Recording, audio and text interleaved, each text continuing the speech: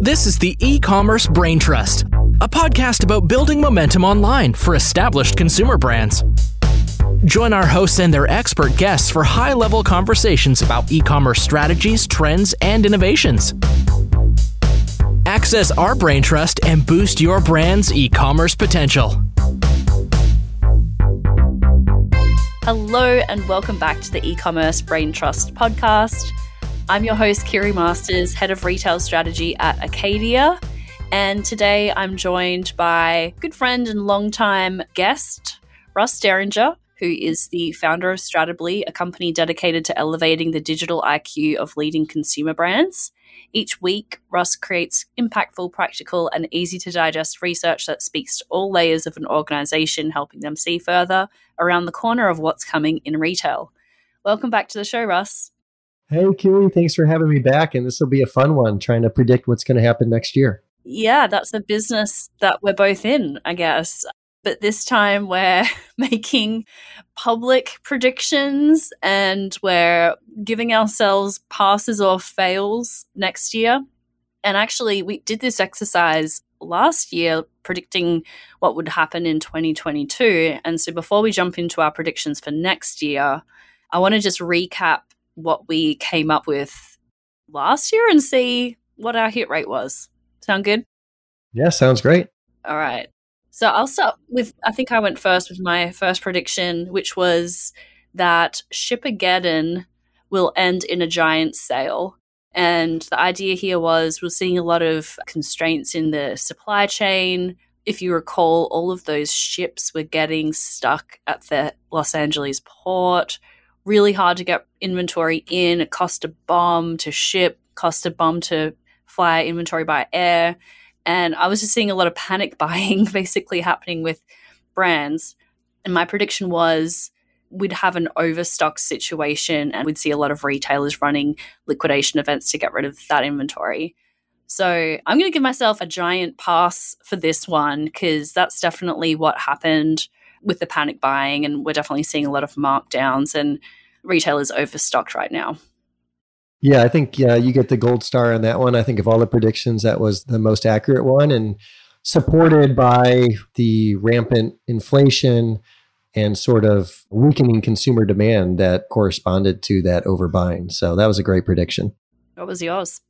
So my first one was around a hypothesis that we're going to see more of a remaking of publicly traded CPG boards, that we're going to add more digitally experienced directors to them. When I did a study last year, there was, I think, 1 in 12 directors on an average board had digital experience. So pretty small number, very much in the minority in terms of digital experience on these boards. And so when you have limited experience, it's sort of hard to improve a company's digital vision. It's hard to evaluate a company's digital vision. So I think at the time, the thinking was that consumer brands were going to beef up their digital experience. I updated the analysis heading into this podcast, and we did see an improvement, a slight improvement in terms of this digital experience representation. So a year ago, 9% of directors had that digital experience, and now 12 months later, it stands at 10%. So a small improvement, but keep in mind, boards don't turn over entirely in the course of a year typically. So I think even with the small improvement, it's moving in the right direction. So we're getting there. I think it's going to take maybe 3-4 more years to see 10% turn into 20 or 30%, but a slight movement in the right direction. So I'd say pass on that one. Yeah, I think that was a pretty well outlined prediction, and you got that one right. My next one is Chinese sellers and manufacturers will be more sophisticated. This prediction suffers from a bit of a measurability problem. What does more sophisticated look like? My thought at the time was we would see more of the Chinese direct manufacturers increasing their branding, quality of their branding and things like that on Amazon. And again, this is a little hard to measure. I probably would give myself half a mark on this because I haven't been hearing a ton about it in 2023 as a pressure point for brands specifically. There is some of that, but it's not really a top level pressure. But actually, Russ, you sent me a article from Marketplace Pulse with some analysis just from yesterday to show that there was a little bit of a pullback of Chinese sellers during the pandemic, that they had sort of lost a little bit of ground there. But by measuring seller reviews, which is a good proxy for sales volume, Marketplace Pulse has actually seen that share of reviews and ostensibly sales go back to where it was trending to prior to the pandemic. So I'm definitely going to mark myself down there to either like 0.5 point or 0 because my prediction was so poorly, it wasn't very measurable. That's okay. It was our first time doing the predictions. So for 23, we'll make it more measurable. My second prediction last year was that rapid delivery expands to general merchandise categories. So at the time, if you go back a year ago, this was in like the boom time of quick commerce companies like Gorillas, Joker, Bike, Getir, etc. 12 months later, we've obviously seen financial markets just do a complete 180 in terms of the interest in funding those businesses. Some of those businesses have closed down, exited the market. And if you narrow the focus just to those quick commerce players, they did not expand to general merchandise categories. I think they wish they would have to improve margins and profitability and just overall scale, but they never quite made it. So they're all continue to be focused on grocery. If you open the aperture a bit, though, I do think you saw expansion of omni enablers like Instacart, DoorDash, Uber Eats to general merchandise categories. You know, they're typically delivering in a couple of hours. So it depends on how you define. Yeah, rapid delivery.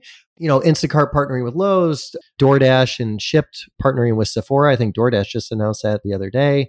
Uber with Office Depot, DoorDash with Dick's and Tractor Supply. So they're all moving towards adding general merchandise categories, which I think is a positive for their businesses. So I'm kind of being generous with myself here, but I'll give myself 0.5 point on that. I'll give you 0.5 point because I ended up buying a complete outfit off of Instacart this year. When I got COVID, I was in LA, I was stuck in a hotel room, I didn't have any sweats. So I bought a complete outfit off of Instacart from Dick's. So that's a tangible win, I'd say. That was the only way I could get any new clothes. I guess the key question is, how long did it take to arrive? Oh, it was 2 hours. Yeah. There you go. All right. Okay. That's worthy of 0.5 point. Yep. So my final prediction from last year was that aggregators will put pressure on incumbent brands. So the Amazon aggregators buying up all of these small FBA businesses, are hiring really aggressively, spending big on Amazon PPC in particular. There was some pretty interesting research from Profitero a year or a year and a half ago showing that the aggregators were just dumping money into PPC. So I figured that they would put a bit more pressure on incumbent brands. I'm going to give myself a fail here, which I'm not all too unhappy about. It doesn't seem like too many of those aggregator brands ever really took off. And the concept really from a lot of them and their vision was to become the next P&G or become the next Unilever and become this house of brands. And I couldn't name off the top of my head any of these aggregator brands, even, a year or two into their journey where they've been trying to invest in them. So that's a fail that I'm not unhappy about. Yeah. And again, part of that is just what's happened with financial markets. And they just completely moved away from, that model and wanting to fund that model. And so that really handicapped a lot of the aggregators that came into the space. I think some aggregators have had wins expanding portions of their products that they've acquired into stores. So it's not completely dead. It's kind of like quick commerce. It's not like completely dead and gone away, but it has not had the trajectory perhaps that we would have thought. You've always been way more bullish on aggregators than I have been. So I think there's an argument that more cynical people would have around the business model. And then there is the economic environment argument that you might make. I don't know, I might be oversimplifying your argument, but it might be too hard to tell at this point where the undoing came from.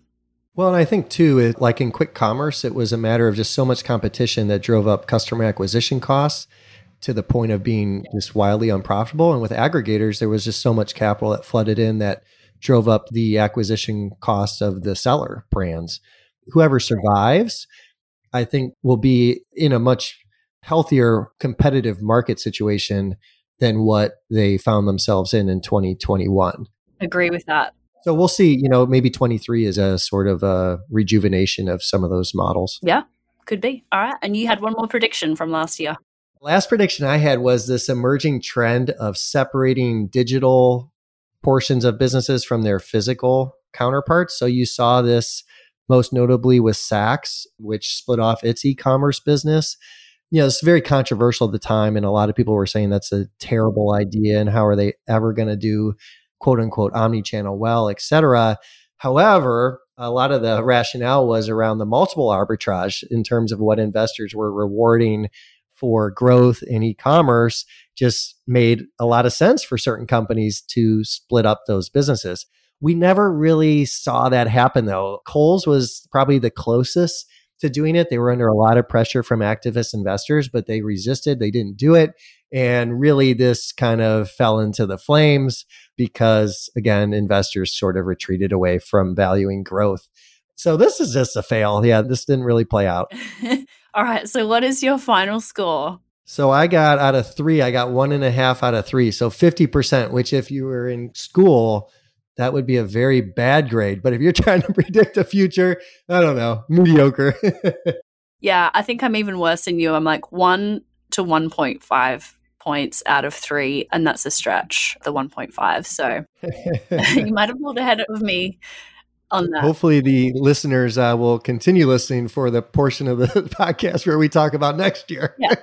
There's a saying like directionally correct or something like that you could argue some of these were directionally correct, but we flubbed the parameters a little bit. Yeah, the precision of our predictions was not necessarily perfect. Okay. Well, we have made a big effort to make our 2023 predictions more precise. So let's start with your first one, Russ. Yeah, so my first prediction, and I've wrote a lot about this in 2022, it's around Amazon Marketing Cloud, which is a newish analytical tool from Amazon.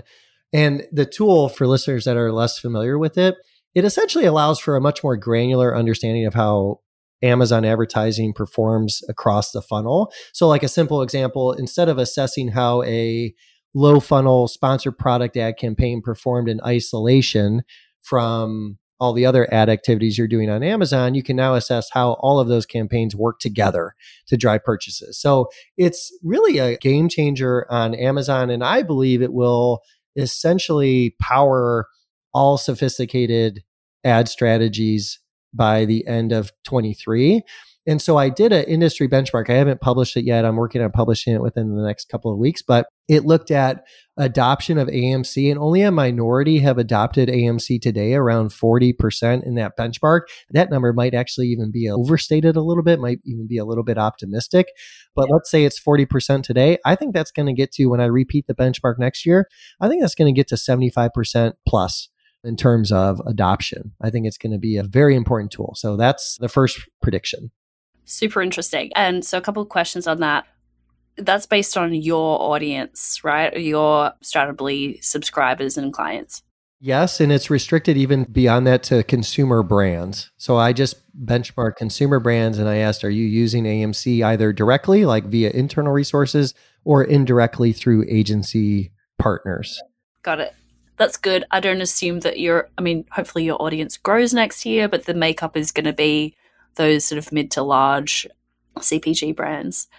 I'm behind you on that one. We have been using AMC as an agency, using it with clients, especially the larger ones, running DSP advertising, and it's really been a game changer in terms of being able to prove incremental revenue from ad campaigns. And especially in this environment, going into 2023, every dollar is going to matter, and brands will want to understand that every dollar that they're putting into advertising is actually moving the needle. So the type of reporting that we get back from AMC showing net new customers and the actual value of programmatic advertising and whether that's driving incremental sales is a huge unlock. I'm right behind you on that one. My first prediction is also an advertising prediction. So I'm going to predict that Walmart Connect adoption grows and puts some pressure on Amazon ads growth. So what's behind this and what am I prepared to throw down in terms of metrics here?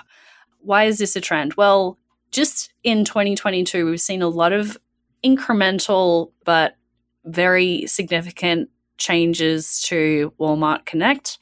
One is changing from a first price ad auction format to a second price ad auction format, which significantly improved ROAS on the Walmart PPC platform. So that was a change agencies and brands had been crying out for a very long time. I don't know what the holdup was, but Walmart finally made that switch, and they have been rolling out enhancements to their pay-per-click ad product pretty consistently this year.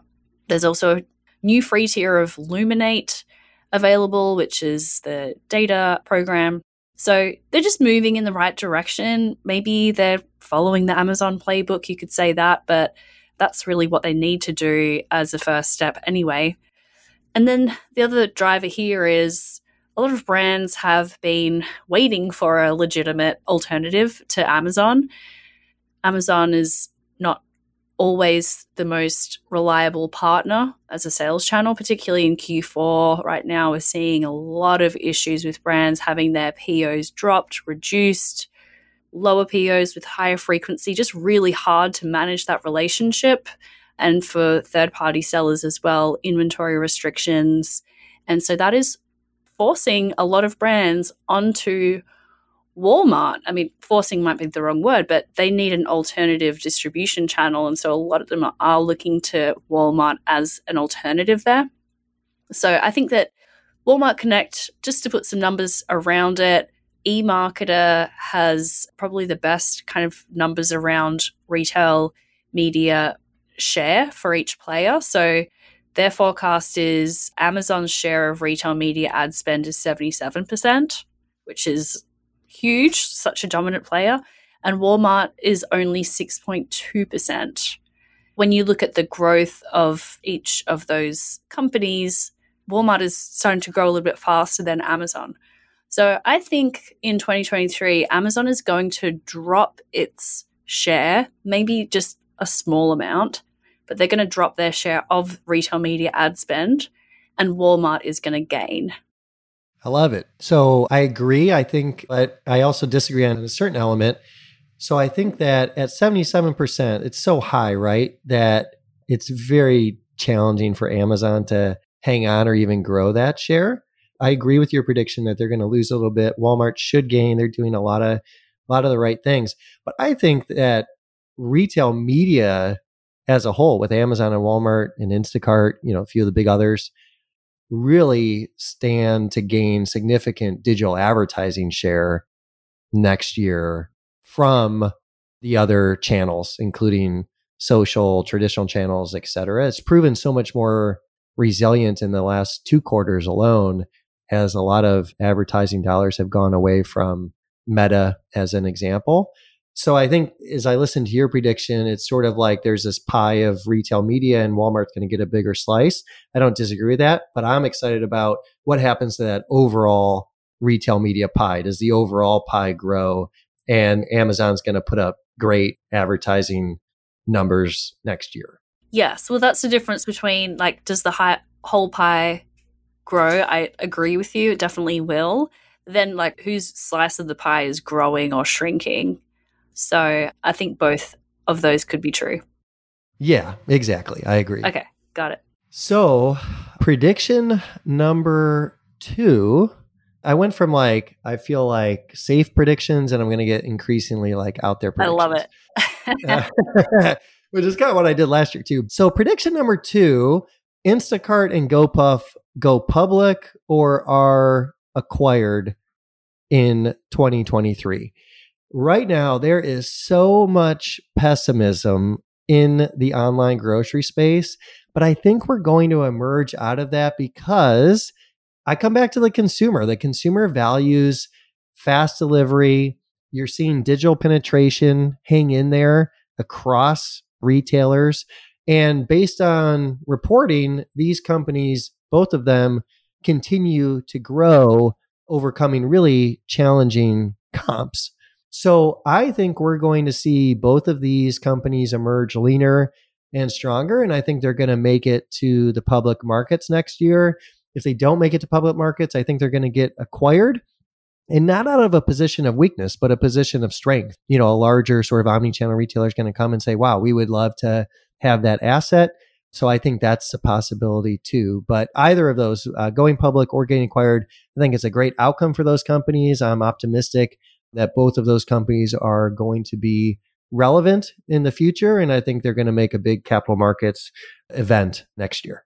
Yeah, I think this is an interesting one. There's been a lot of pessimism around that business model. Do you see some more consolidation happening amongst the smaller players at the same time? I think in the quick commerce space, it's like very likely that there'll be more consolidation. I think it's just more challenge. They're not at the scale. I mean, Getir is at the scale from a global basis, but these quick commerce players are quite a bit smaller. So I think it's going to be challenging for them to survive and thrive as an independent company. I think there's a case that maybe there's some consolidation in the omni-enabler space, like DoorDash or Uber, acquire Instacart or something of that nature. We'll see. But I do think, to answer your question directly, I guess, I think in the quick commerce space, we'll see more consolidation. I think, with Instacart and GoPuff, I would bet that they can remain independent. All right. Well, that is definitely going to be pretty measurable by the end of next year. Yep. No hiding from that one. So my second prediction is that Amazon will capture more advertising revenue from non-endemics. So non-endemics are brands that don't sell physical items on Amazon. And it's sort of really starting to come to the surface with Amazon's own marketing initiatives that they are putting non-endemic brands front and center when they're talking about Amazon Marketing Cloud, when they're talking about DSP, when they're talking about Thursday Night Football at the Amazon Unboxed conference in New York, which is their advertising conference. The big case study that they rolled out to open the conference was with Carnival Cruises, who have a branded Thursday Night Football debrief show. So Amazon is really putting non-endemic brands front and center and trying to attract more ad dollars from them. They are building more ad units and capabilities for non-endemic brands. And why would they do that? Well, it kind of goes back to some of the trends we've been talking about, which is Amazon's just not going to be able to grow that 77% of retail media spend number much. They're looking outside of their historic user base of endemic brands like, the P&Gs and the Mars and both the large and small CPG brands or consumer product brands. So they're looking towards non-endemics like car companies, restaurants, insurance companies, home renovation, anything that would traditionally be advertised on TV or elsewhere. Those are really ripe for the picking with Amazon. And these non-endemic brands have a huge appetite for what Amazon is selling as well. Ad costs have gone up in other channels following IDFA. And Amazon has attractive inventory with Thursday Night Football, with Freevee. They're really ramping up lots of different owned media channels as well as third-party ad inventory. And they also just have so much information about who is in a household, what are their interests, what have they bought, what have they looked at but not bought. So they're going to know if you've been looking at baby products that you might be welcoming a new baby into your family and you might be interested in life insurance now. I was watching Freevee for the first time the other day and I was targeted with an ad for Zaxby's, which is a fast food chain here in the Southeast. I was targeted just with pretty basic demographic targeting there, but that is a Amazon media buy specifically. So I saw car company ads, I saw Geico, I saw Zaxby's. I think that a lot more non-endemics are starting to become interested in that opportunity, and Amazon will sort of start to move beyond us talking about their share of retail media. We're just going to be talking about Amazon's share of media as a whole lot more. Yeah, and I think a couple reactions to that. One is it's really going to challenge a lot of finance departments inside of consumer brands, which have said, oh, no, this is anything on Amazon is just trade spend. And that's how we're going to account for it. Well, how many Carnival cruises are being sold on Amazon.com? None. So we have to sort of examine how we account for some of this stuff and how we think about it. That's not news to e-commerce teams inside of those companies, but it's just another data point, I think, to highlight to the finance departments. Second point on that is, so right now, capital markets are, I'll share this data point with you. I don't know if you have this, forecasting Amazon's ad business next year to grow 17% year over year. That's on top of like 21% or so this year. And it would be really interesting. Amazon will never do this, but if they broke out, like what contributes to that growth? How much of that 17% is going to come from non-endemic spend? And I think it's going to be a significant portion for next year. So I think your prediction is right. And we'll have to try to measure that when we do this podcast a year ago. You got me. I didn't really put any parameters around that. Well, maybe we'll get a data point or something though through the year where we'll be able to assess it. I see myself getting a pretty easy point on this one. You know what? What could really crash this into the ground? Elon Musk really figures Twitter out. All the advertisers come running back into the arms of Twitter and it becomes a huge ad platform once again. Now that's a out of consensus prediction there. All right. You got your last one. Okay. My last one, much to the dismay of food and CPG brands, I'm going to say Amazon makes a big splash in grocery. But through acquisition. Things right now, Amazon Grocery, Amazon Fresh, it's just not looking great right now. They have just been very slow to expand stores. I think they're at 40 this year.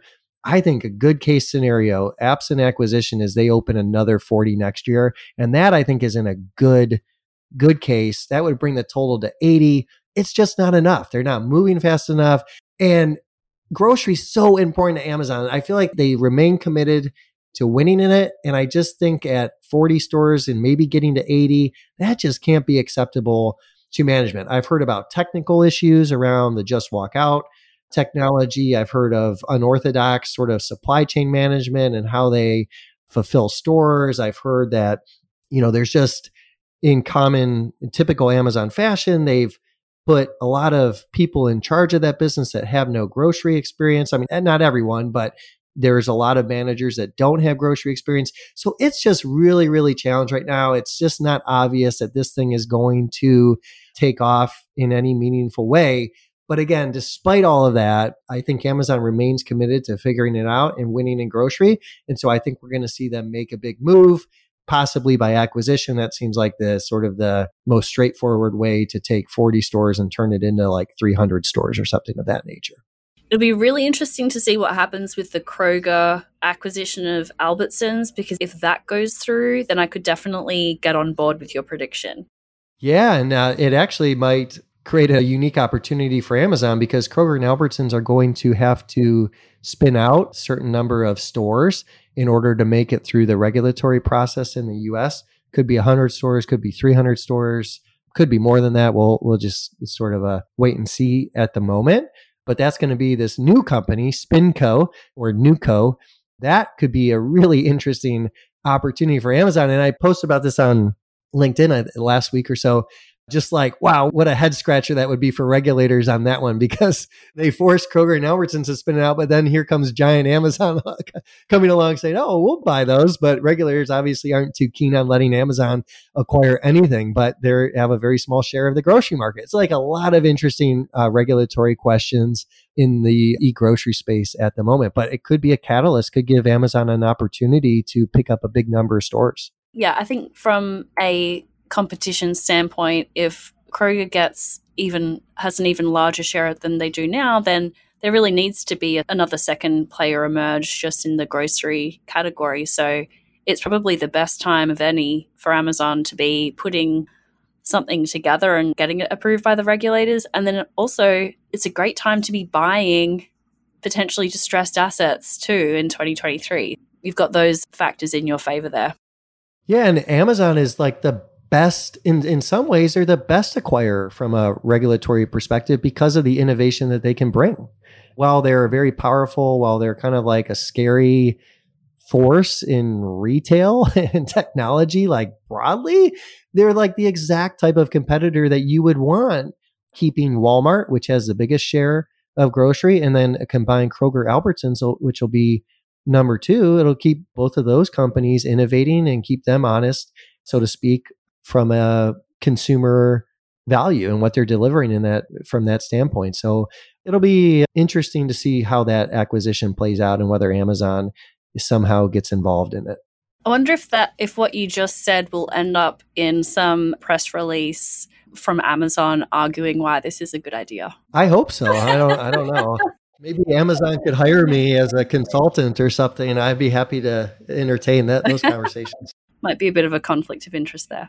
Okay, so I've got the final prediction for next year, and Ross, I can't let up. We're on two sides of this issue here potentially, but I think that one or more of, let's say, the top 10 Amazon aggregators will go out of business. So we saw a couple of big layoffs or closures from two big industry players in the second half of this year. Packable, or Pharmapacks, closed its doors, and Spreetail, which had a similar model as well, made big cuts and layoffs this year as well.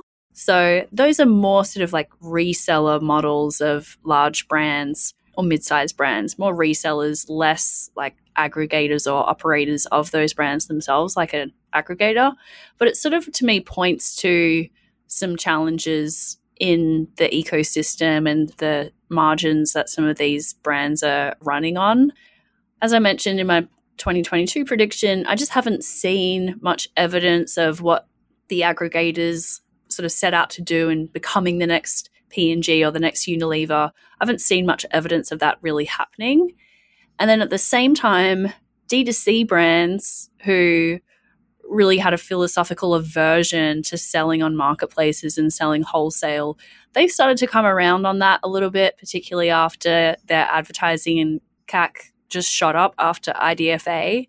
So we're seeing brands like Peloton start selling stuff on Amazon. We're seeing more D2C brands actually embracing the marketplace model, and that those brands are just really great at telling a story and bringing an audience and connecting with customers through content, which is an area that the aggregators don't seem to have really found their groove with, actually creating brands that people really love and want to come back to and are not just viewed as commodities on the platform.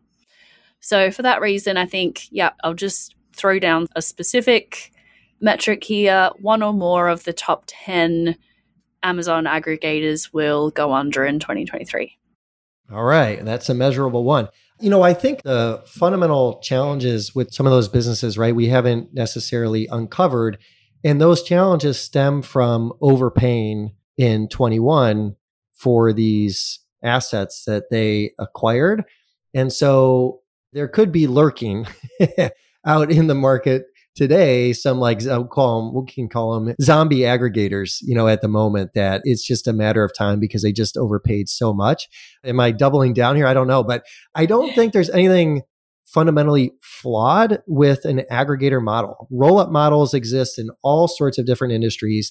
They can work so long as you don't overpay for the assets and you know how to operate the businesses. And I think that those were two issues that sort of aggregators, as we think about them in 21, they did not necessarily check the box on both of those things. But I think they've had some religion since then. Capital markets have forced that. I don't know if I disagree with your prediction, but I do think some are going to emerge. And I think that model can still work. And maybe, if you were to start up an aggregator today, which seems sort of stupid, except for the fact that you've learned some lessons and prices of these sellers have come back down to more normal levels, it could actually work. And by the way, I think like the demise of the aggregator space is like a bad thing for us in the digital commerce world, because it was like, what a great exit opportunity for so many sort of like small to mid-size businesses that are selling on the marketplace. So I'm just kind of disappointed for the industry as a whole that the aggregator market kind of did this like boom and bust. But hopefully maybe we can level out in 23 and have some really strong aggregators that survive, but not all of them. Not all of them are going to make it, I don't think. Yeah, I'd take your argument as well. I look at, there was an interesting event this year with Hero Cosmetics selling to Church & Dwight. That was a company that was born on Amazon. And there's surprisingly few of those examples of brands that really built a real brand that's recognizable that end up selling or getting really big. So Anka, Hero, there's a really, relative to the number of brands that are created on Amazon, there's so few examples of brands that are born there that make it big. Yeah, there are very few examples. And I've tried to study this. I don't have my notes in front of me, but there are just not that many great case studies. I think we're going to see more though, because a lot of what, as you're familiar with, Curie, you've seen a lot of D2C companies look to expand into wholesale channels this year. So if you take a big consumer brand organization that's widely distributed everywhere, and they know that digital channels are some of their fastest growing channels, they have all the relationships that they need from a wholesale perspective, why wouldn't they be looking like Church & Dwight did for whatever the analogy to Hero is in other categories, and saying like, wow, look at this is a leader on Amazon, or this is a leader in D2C. We can easily expand their brands into wholesale channels much more quickly than what they can do on their own, just because we have the relationships, we have the ability to do that. And so if I can add a fourth prediction, I'm going to sneak a fourth prediction. Maybe we see, that wasn't what I asked you to do. Yeah, well, I'm going to do one more. Maybe we'll see one or two more Hero brand type acquisitions next year that kind of follow that model. Okay, I'm on board. I'll give you a fourth. I agree. And with again, it could be a great buying opportunity for some of those house of brands companies to actually acquire assets in 23 when the valuations have come down a little bit, and getting more distribution channels is going to be even more important for these brands that have been like very channel reliant.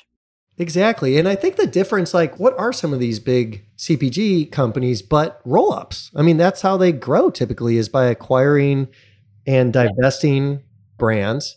And that is sort of the model. But the fundamental difference with aggregators was that they brought to bear incredible expertise on the wholesale side, whereas some of the aggregators didn't necessarily have that expertise. And so they were buying an asset run by someone that was, or a small company that was very strong on Amazon. And then that brand moved into an organization that was mediocre on Amazon. And so that is not a great, roll up model. And thus, back to your prediction, some of them aren't going to make it. Awesome. Well, I'm looking forward to seeing how we land on these next year. We'll come back.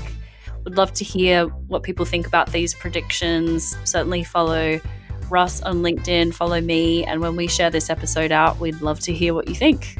Thanks for coming back on the show, Russ. Hey, thanks for having me. I really enjoyed it.